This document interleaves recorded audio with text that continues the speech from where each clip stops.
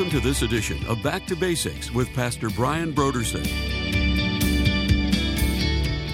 In the 1930s, missiologists predicted that Islam would literally disappear from the world. That's how impotent Islam was in those days. It just seemed like it was on its last leg. Nobody ever would have dreamed that there would be Islamic resurgence that would show itself like what we know today. And it all really kind of resurfaced in a major way on 9/11, right?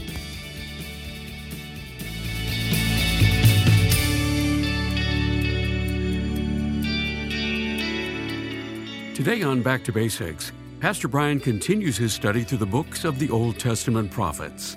Join us as Pastor Brian concludes his teaching on Daniel chapter 2.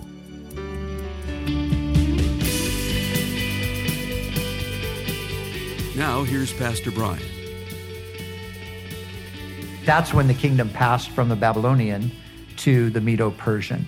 The Medo-Persian Empire lasted roughly 200 years, and then the Persians were conquered, defeated by a young Macedonian named Alexander, who became known in history as Alexander the Great. And then you have the Grecian Empire, which lasted about 130 years before Rome came to power. And the rise of Roman power is interesting too, because it's kind of a progressive rise to power. The remnants of Alexander's empire, they were still very, very powerful as the Romans were rising to power, and they would battle with one another and so forth. But the Romans ultimately, of course, won out. Now, the Roman Empire lasted a long time in different forms. So the Western Roman Empire, that would have been what we would think of as the Roman Empire, the Caesars and so forth. The Western Roman Empire lasted until 476 AD. And the Western Roman Empire, it kind of imploded from within, and it was ravaged and ransacked from without by the Germans, the Germanic tribes, the Goths. But the Roman Empire before that, had divided into two. So remember, there's the two legs on this statue, on this image. And the Roman Empire divided between the West and the East. And the Eastern Empire, Constantine was the one who made that division and set up another palace, another center of power in what became known as Constantinople, the city of Constantine. And that it was called then the Eastern Empire, and the Eastern Empire did not fall until 1453, when the Turks invaded it and finally overtook Constantinople. And so all of that obviously is history. But the image has not only the head of gold, the arms and chest of silver, the legs of brass, but it has the feet and the toes of iron and clay. And so what I think is the understanding is that there is something yet to come that is connected back to what was, but will manifest itself as this toes of iron and clay. And it's interesting the things that it says about this phase. So there's four kingdoms. There's not five. But the fourth has this final phase, And there is obviously a time period between the first and the second phase of the fourth kingdom. And so that's why we look for a revived Roman Empire, in a sense. That something is going to come in the future that's going to correlate with this image here of the 10 toes. And it's going to be a mixture of iron and clay. So it's going to have strength and it's going to have weakness. Now, Daniel 2 doesn't tell us all the detail. Daniel 7 actually gives us more detail. And so, but from what we know now of history, we can say with real confidence that the dream that Nebuchadnezzar had was what we've seen unfold in the Babylonian, the Medo-Persian, the Greek, and the Roman empires. So, but notice that that's not all there was to the dream. There was also this rock or this stone that was not the product of anything human. It's a way of hinting that this is divine, not made with human hands. And what does the rock do? The rock strikes the image where it strikes the image in the feet.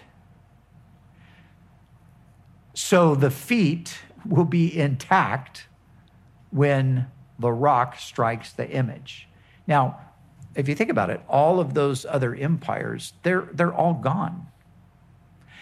They're gone in one sense, but they're not gone in another sense because their influence still remains in the world today. Much of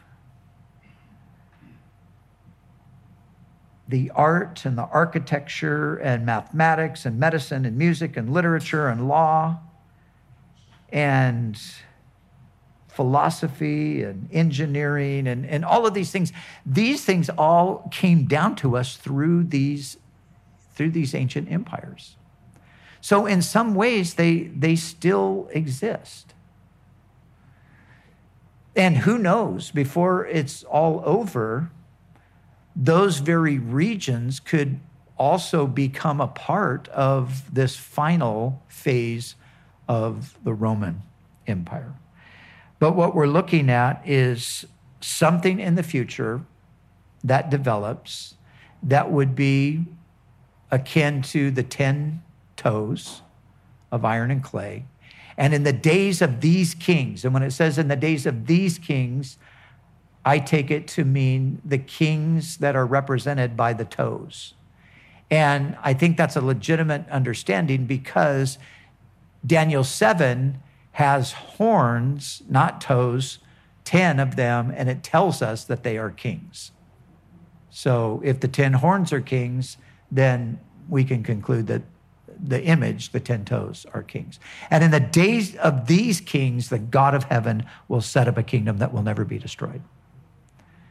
So any of you that have been around for a while, a few decades, any of you that have studied prophecy, you've heard us talk about a revived Roman Empire. You've heard us talk about 10 nations coming together, being the 10 kings. And there's been all kinds of speculation and wondering, who is this and what is this? And I'll never forget back in the end of the 1990s as the European Union was coming into existence.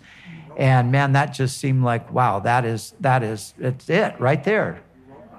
And, it came in with a number of nations, and then it added some nations, and then it got to 10, and then it jumped to 11.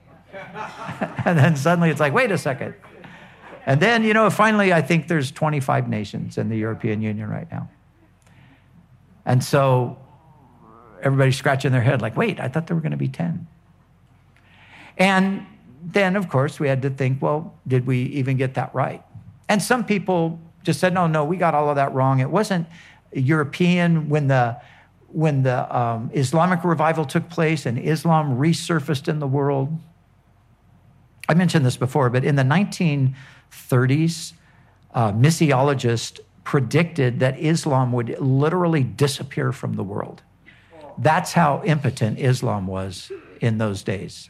It just seemed like it was on its last leg. Nobody ever would have dreamed that there would be Islamic resurgence that would show itself like what we know today. And it all really kind of resurfaced in a major way on 9/11, right? So a lot of Bible teachers who had formerly thought that there's going to be this revived Roman Empire, they said, okay, we got that wrong. It's going to be an Islamic empire. And and so the story went where we used to think that the Antichrist, who's connected to all of this kind of stuff, we used to think that the Antichrist is going to come out of Rome or come out of a revived Europe and going to be a secular person. Now we decided that he's going to be a Muslim leader. He's going to be an imam. He's going to be, something like that. So a whole group of people just ditched the European thing and went for the Islamic empire thing. And quite honestly, I don't know where anybody's at today. I mean, it just has become so confusing. But I never did buy into the Islamic thing. I have thought all the way from the get-go that no, this will come as a revived Roman Empire at some point in time. The problem is we're always trying to guess the time, and we're never getting it right. And so we have to be patient and just say, okay, well, when the time comes, whenever that is, the best we can tell, we think this is what's going to happen. Now, there's a totally different understanding of this than the one that I'm giving you among Christians. So the understanding that I'm giving us of how to read all this prophecy stuff is, it's an understanding that's very common to us. It's very common. The theological term is dispensationalism. So dispensationalism, this is their interpretation of Daniel chapter 2 and Daniel chapter 7. And I actually, although I wouldn't, claim to be a dispensationalist necessarily, but I think that is I think this is the right view. But there's a whole bunch of other Christians who look at this and they don't see it this way. They see this as the stone that's coming is not Christ coming in the future.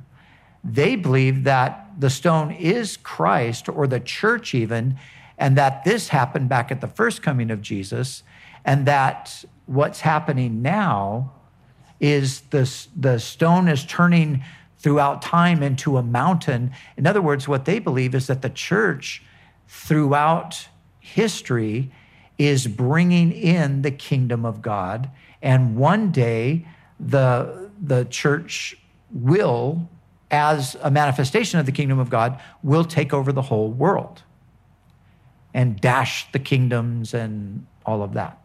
And many really wonderful Christian brothers and sisters believe that. They think that is actually what this is about. So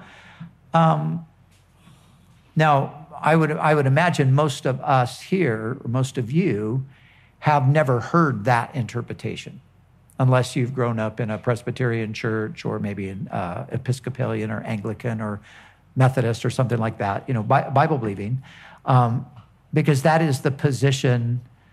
It's what you would call the amillennial position. And many good, wonderful believers. I have some really good friends who believe that. Now, to me, I just don't see it. I think that the rock is Christ, not as his first coming, but the rock is Christ at his second coming.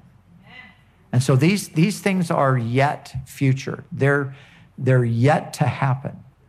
So these 10 toes representing 10 future kings connected to the fourth kingdom, which is clearly Rome, that will emerge at some point. And so we don't know when. But some of the interesting things about it, and, whether it's the European Union or not, I don't know. I mean, some people, there is what's known as the Western European Union that actually sees itself as distinct from the rest of the European Union, and it actually is made up of 10 nations. Now, whether it is ever going to exert itself and say, okay, we're going to be the ones that are going to take charge over everything, who knows? That would just be speculation. We don't really know. But what I find interesting here is this thing about the iron mixed with baked clay. And so the people will be a mixture, and they will not remain united any more than iron mixes with clay. So the iron represents, Rome was autocratic. Rome was the iron fist. Rome ruled your life. And so the kingdom is partially that, but then it seems that it's partially democratic as well. Democratic, the word democratic means the rule of the people. And so the picture that it seems to be painting is one of trying to blend these sort of dictator tendencies with democratic principles, and it doesn't work. The people don't adhere. And, it's interesting because, again, if the European scene is the place where this might happen, what I find interesting is that this is exactly what you have in Europe. You have all of these, the United States is different. Now, the European Union is an experiment in a sense to try to become the United States of Europe. That's what it is. But it's not. Because the European Union is made up not of different states, it's made up of different countries, cultures, languages, people who they don't like your culture. They don't like your language. They don't like your food across the border. So, for Europeans, I mean, we know, right, already historically, we've had 2 major world wars that were essentially based in Europe, started in Europe because of this problem of Europeans not being able to coexist together. But now there's this European Union, but even recently we saw that there was one country in the European Union that said, we don't want to play with you guys anymore. We're out. And that's called Brexit, right? The British did that. You happy about that? So, I mean, that's almost like kind of just a little example of the kinds of things that maybe are being hinted at here. That some people are just going to say at a certain point, this is not going to work. And then, I don't want to get ahead of ourselves too much here, but then what happens? We know from Daniel 7 and Daniel 8 and from Revelation, we know that the 10 give their power to one in the end, who becomes the ruler over all. So, that is what is predicted here in Daniel chapter 2. And, again, there are lots of wonderful Christian people who just don't, they can't see it this way. I think, to me, it just seems like they haven't thought about it deeply enough without other things that have biased them, extremes and so forth that have turned them off. But to me, when you look at the world scene, when you look at Europe, which although right now doesn't seem like any kind of a significant, well, what are they going to do? They're all, they're not, I mean, they developed a currency, the euro, that is actually more valuable than the dollar. And, so they've done a few things, but, at this point, nobody's looking at Europe thinking Europe is actually going to rule the world again someday. Nobody's thinking that right now. But it seems to me that that's where the biblical text forces us ultimately to go. So we will wait and see what happens. But here's my point as we close. My point is that things have happened historically exactly the way Daniel told Nebuchadnezzar they would by revelation from God. So the Babylonians came and went, the Medo-Persians came and went, the Greeks came and went, the Romans came and went and are coming back. And this is one of the beauties about Bible prophecy. And if we can, we need to keep our heads on straight when it comes to Bible prophecy and not get off with every crazy thing, like, this is, the vaccine is the Antichrist. I know it's the mark of the beast and all of that. That's crazy stuff. Really, it's crazy. I had somebody ask me the other day, in all sincerity, is the vaccine, is it the mark of the beast? Is it a precursor to the Antichrist? The answer is capital N-O. No, it's not. It's not. These things are very specific. The timing for these things is very specific. Many things have to happen in the world before any of that comes about. The mark of the beast is the mark of the beast. It's the beast who invents it and implements it. And there is no beast here at this point in the sense of the person that we're talking about. So, we've got to stay away from all the crazy conspiracy stuff that everybody's always trying to tie to prophecy. And this is one of the things that's given prophecy a bit of a black eye today. People don't want to hear it because they've heard so many crazy things that never happened. But prophecy, when we hold it just in the tight biblical framework where we can say, hey, this is what we know. We don't know this, but what we know tells us enough to know that God knows the future and that God is going to bring about events just as he's already done and just as he's promised to do.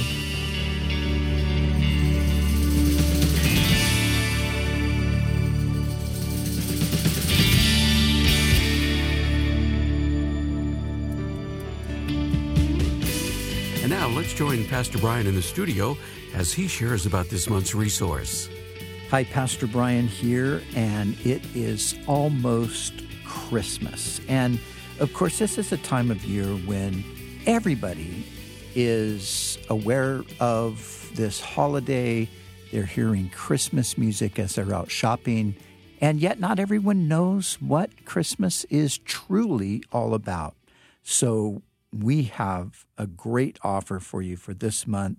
It's a small book, and it's entitled, Is Christmas Unbelievable? It's written by Rebecca McLaughlin, who is an excellent writer and has so many good things to say here. Really a great little book to give to a friend, a neighbor, a family member at this time of the year. So I would encourage you to pick up your copy of Is Christmas Unbelievable by Rebecca McLaughlin. Again, this month's resource is a book titled, Is Christmas Unbelievable? 4 questions everyone should ask about the world's most famous story by Rebecca McLaughlin. You can order the book, Is Christmas Unbelievable, by going to our website, backtobasicsradio.com. Scroll down until you see the photo of it, and then click on the donate button. When you give a gift to Back to Basics, we'll send you the book Is Christmas Unbelievable? 4 questions everyone should ask about the world's most famous story by Rebecca McLaughlin to help equip you to defend the faith. It's our way of saying thank you for your generous support of this ministry. We'd also like to remind you that all of our other resources are waiting for you at backtobasicsradio.com or by calling our request line at 1-800-733-6443. That's 1-800-733-6443. Our desire is to encourage you in your daily walk with God. We'll continue tomorrow with more valuable insights from Pastor Brian as we study together in the book of Daniel.